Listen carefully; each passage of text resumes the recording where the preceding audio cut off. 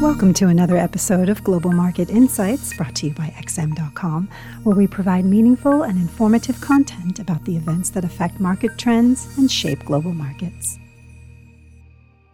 Welcome to XM.com. This is the Daily Market Comment Podcast for Thursday, July 20th by Haralambos Pisuros. I'm Christina Marujas. The dollar continued to trade higher against most of the other major currencies on Wednesday, perhaps as traders further liquidated short positions after last week's tumble due to the larger-than-expected slowdown in consumer and producer prices for June. Nonetheless, in the absence of top-tier data on yesterday's agenda, the market's perception of where the Fed may be headed has not changed, and that's maybe why the greenback was sold again this morning. Investors continue to expect only one more hike by the Fed and a series of rate reductions throughout 2024. The dollar's fate now lies in the hands of Fed officials, who are meeting next week to decide on interest rates. Although a 25 basis points hike is nearly fully priced in, for the currency to stage a meaningful recovery, policymakers may need to find a way to convince market participants that this may not be the last time they push the hike button and that no rate cuts are on the agenda for 2024. Those trading the dollar against the euro will likely have a much more difficult time deciding how to act, as apart from the Fed, they will also have to evaluate the outcome of the European Central Bank decision. Governing Council member Yannis Tournaras was the latest member to join the chorus of policymakers pushing against a September hike, saying that only one more quarter-point hike should be enough. His rhetoric follows a softening tone by his colleagues Nod and Nagel, and although it hasn't hurt expectations of two more hikes this year much, it convinced the markets that interest rates should be around 20 basis points below current levels by the end of 2024. Thus, President Lagarde's post-decision press conference may attract special attention, as investors will be eager to find out whether she has also softened her stance or whether she will appear in her hawkish suit again, dismissing the Eurozone's economic slowdown and prioritizing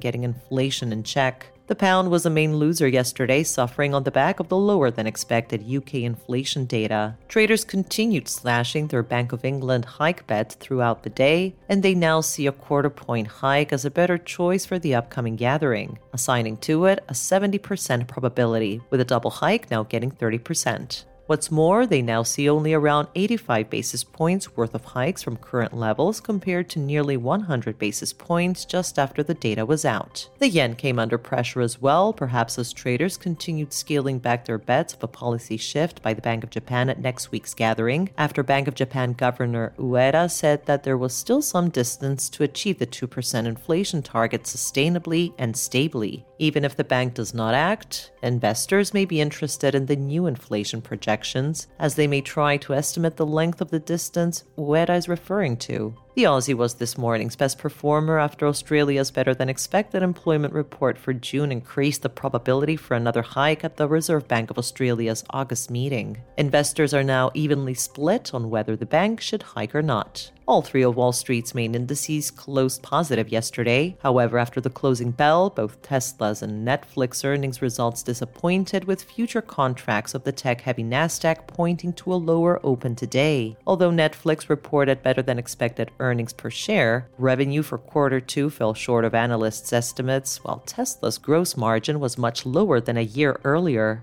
Although Netflix's free cash flows are expected to slow during the second half of the year, they are forecast to rebound again next year, while Tesla is expected to experience a two-quarter slowdown in quarter 3 2023 and quarter 1 2024 before its cash flows reaccelerate. This could translate into decent corrections if more tech firms report a similar path, but should the market stay convinced that the Fed will proceed with a series of rate cuts next year, a trend reversal discussion on Wall Street may stay off the table. This was today's Daily Market Comment Podcast at XM.com.